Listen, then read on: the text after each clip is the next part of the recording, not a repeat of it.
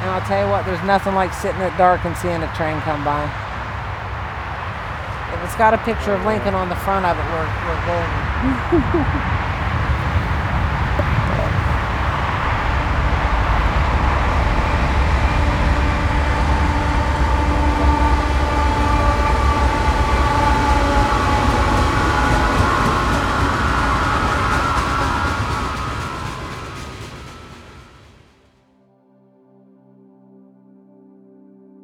Welcome back to the Q-Files. In this episode, we'll go on a completely different kind of investigation. We'll be seeking out a thing, a moment, a feeling, and dive deep into local history seared in sorrow and national trauma.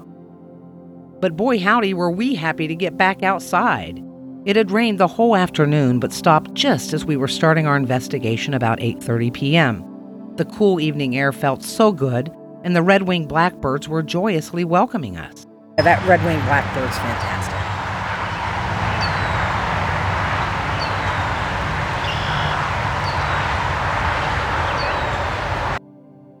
The birds may have been welcoming us, but it was cold, windy, and impossible to light a cigarette.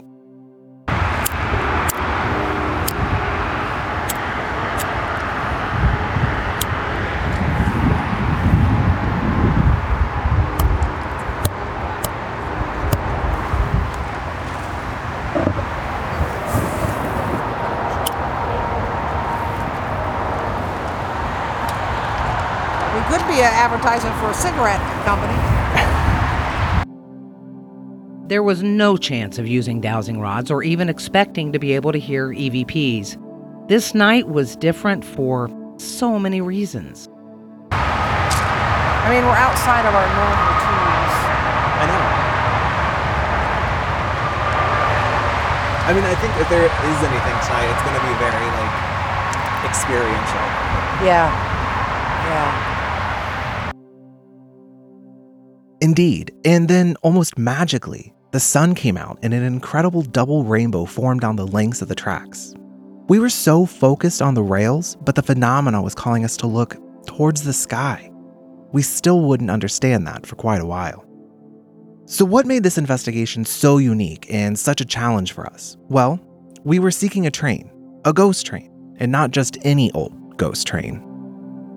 After Abraham Lincoln was shot on April 14, 1865, and consequently died at 7:22 a.m. on April 15th, Edwin Stanton, Secretary of War, who essentially acted as president after the assassination, decided to take Lincoln's embalmed body on a 1,654-mile, 13-day journey across 7 states in order to unite a shocked nation after its devastating loss. Only a week before, the Civil War had ended, with Lee's surrender to Grant at Appomattox. The initial Northern celebration of victory had been suddenly cut short by the assassin, John Wilkes Booth's single bullet. The journey would start in Washington, D.C. on April 21st, 1865, and arrive at its final destination in Springfield, Illinois, Lincoln's hometown, on May 3rd. It would essentially traverse exactly the same route that Lincoln himself had traveled as president-elect in 1861, but in reverse. And although it was slated to only stop at major metropolitan cities along the way, it would actually pass through 440 communities along the route, and tens of thousands of mourners would line the tracks in between. Fascinatingly enough, Lincoln's body was not the only body that was carried along by the funeral train. Lincoln's 11-year-old son, Willie, had died in 1862 from, most likely, typhoid fever, and had been embalmed and interred at the Oak Hill Cemetery in Georgetown. First Lady Mary Lincoln was vehemently appalled at Stanton's notion of carrying her husband's dead body across America to be gawked at and she thought disrespected. She would only consent to the funeral train if Stanton would agree that Willie's body be disinterred and accompany his dead father back to Springfield. Stanton had no choice but to agree.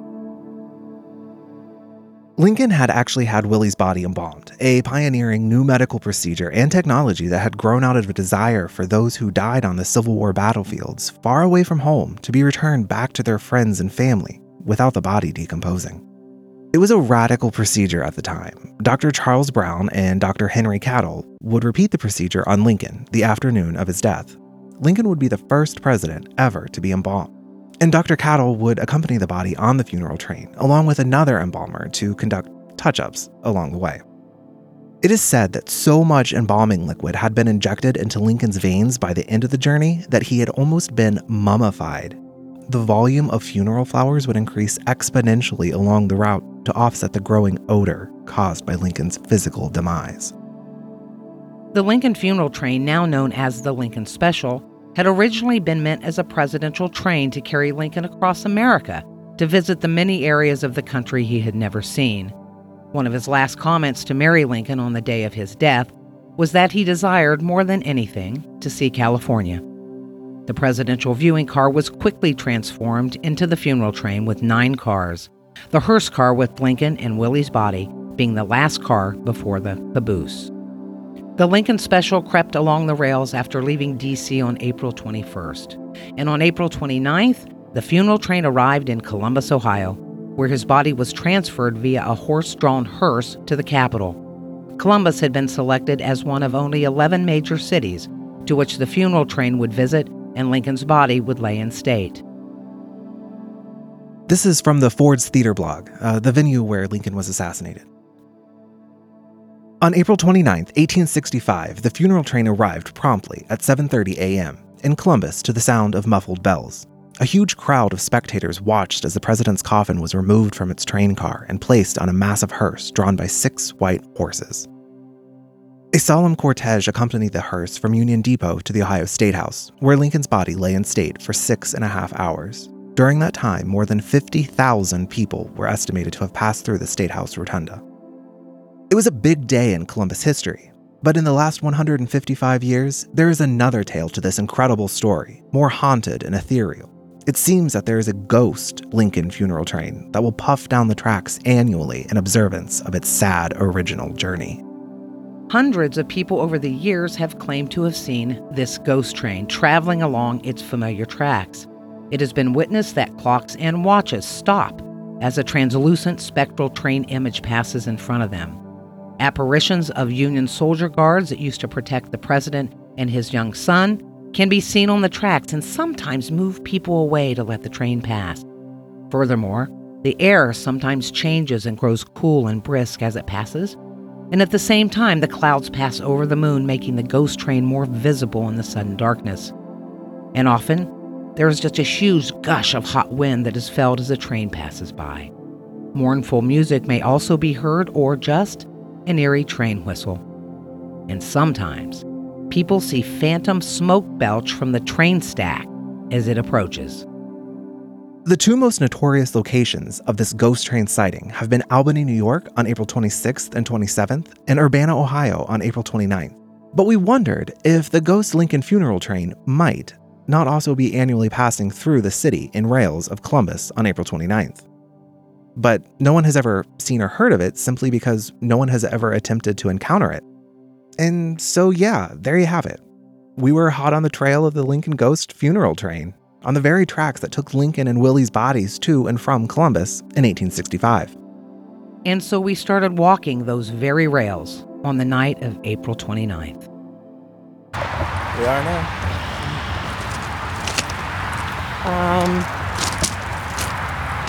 This is Lori and Shane. We are walking along the tracks outside of Columbus, Ohio. It's about 8:30 p.m. on April 29th. And we'd like to connect with any entities that would like to speak to us. We're here with good intention. We simply want to hear your stories.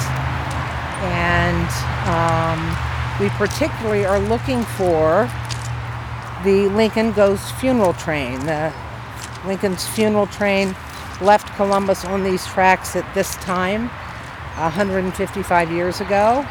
And we would like to connect with any entities that might be connected to that train. We're here out of honor and celebration. Again, with good intentions and the highest good. And to invite you to talk with us and tell us your story. Yeah, and we realize, when the funeral train passed through here, Lincoln's body and his young son, we realized what a traumatic experience it was for the country. You know, people lined the tracks to say goodbye, waving flags and dressed in black crepe. Maybe you were one of those people who stood by the track and watched as the Lincoln funeral train went by to pay your respect and, you know, show your sorrow at the event after such a traumatic war. I can only imagine the shock and sorrow of that moment. We figured that the residual energy of that historic moment might well have left a mighty shadow over those tracks. We kept walking, and it grew darker and darker, and the real trains kept roaring past us just 10 feet away. And we weren't getting much as far as a connection with any entities, or anything at all for that matter. I mean, so far we have like 15 minutes of train sounds. Well, that's interesting. And it was growing creepier and creepier. Scared me for a second.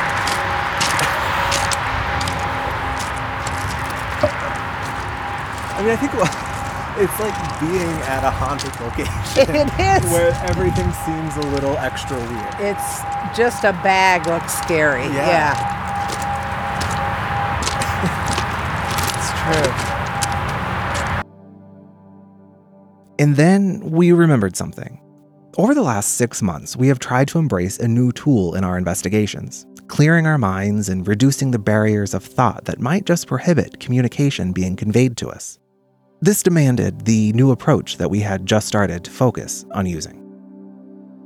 We use a lot of, I know it sounds hokey, but we use a lot of mindfulness with these hunts, where we'll literally sit in a room for 45 minutes and be mindful. And very often that's been when something spiked or we've heard something. Right. I think it's hard for, spirits to contact you when you've got all this jumble in your brain. Yep, mindfulness, being present, a simple and powerful state of mind. Soon, after we were making our way back down the tracks again as it grew darker and darker, we found this. A tin can. Oh my god, that is a tin can. Having a Hellier moment. Hellier moment, tin can, first tin can of the evening. That's like a legit tin can. I know.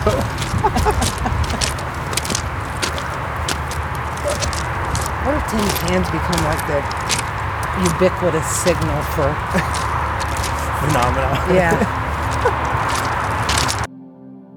That's right. A tin can. Nothing really out of the ordinary, you say. But if you watch the series Hellier by Greg and Dana Newkirk on Prime Video, you would know that a tin can come to signal something weird, unusual, or paranormal is about to happen. It signals a strong connection with the phenomena.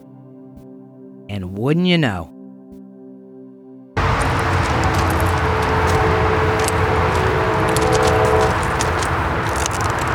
In the clouds, it's said to do funny things too. So well, that's when I look back, it looks like this looks like a big belch of smoke from a train, doesn't it? With the Yeah. American flag right there. Yeah. It truly does. It truly does.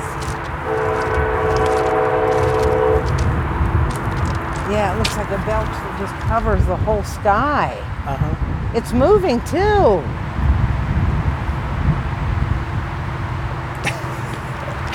That's exactly what it looks like. How magnificent. That does. I'm like, you thought that it looks exactly like yeah, that. I turned around and I was like, oh, like the smoke. Yeah. Yeah. With then, the American flag right there. Wow.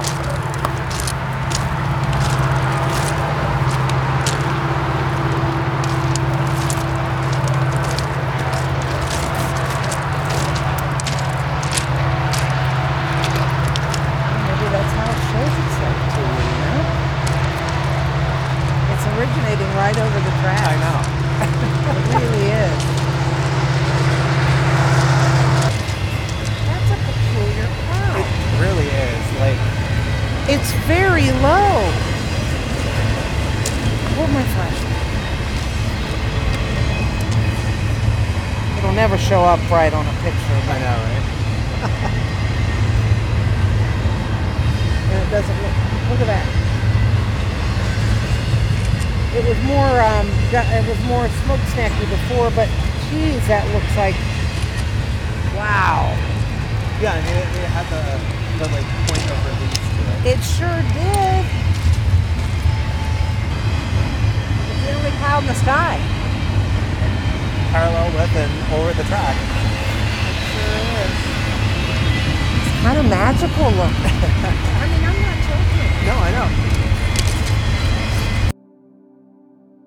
It was truly magical. The strange cloud started from a point of release just over the rails, and the surge of what looked exactly like the smoke from a train spread across the sky, which had darkened behind it, making it stand out, this bright white cloud, almost illuminated, bright and flickering.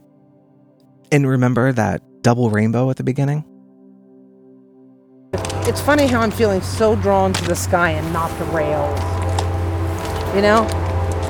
But If we're just talking about where our minds are, I mean, you know? Not that that's peculiar, it's just something to notice. no, I do think it's important, though. I mean, that's maybe noticing Have a the lighter on you, didn't you? Yeah. Oh, wait, I found it. The- No, I found it. the phenomenon and kind of acknowledging it, I guess. Well, and truthfully, We're gonna have to stop talking in a second. being open to it because it's a different kind of investigation. The phenomena itself had instructed us where to look, to find exactly what we were seeking. I do think we saw it. I do think the clouds were interesting, and I think there is a, sort of a nod from the cosmos. That, I do. I mean, I guess the thing was, like, so we're walking, and then, you know, we realize that these clouds look like they're coming out of a smokestack. yeah, Like billowing out. and they're down low near the tracks. And, you know, we keep seeing them, and as we, you know, meander down the track, we start seeing, you know, kind of like phantom lights and Yes. very much weird things. No doubt, thousands of people saw that double rainbow and those really weird smokestack clouds. But did they know what they were being shown?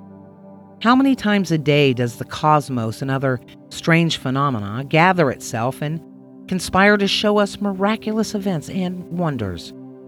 How many times are we told to look to the skies, but instead we are looking at the ground below us, focused and obsessed with our daily errands and interactions without ever once realizing that the world itself is trying to get our attention, to say to us, the past, the future, and the present, they are all one and the same, and everything and all of us are deeply, deeply connected, if you only take time to notice.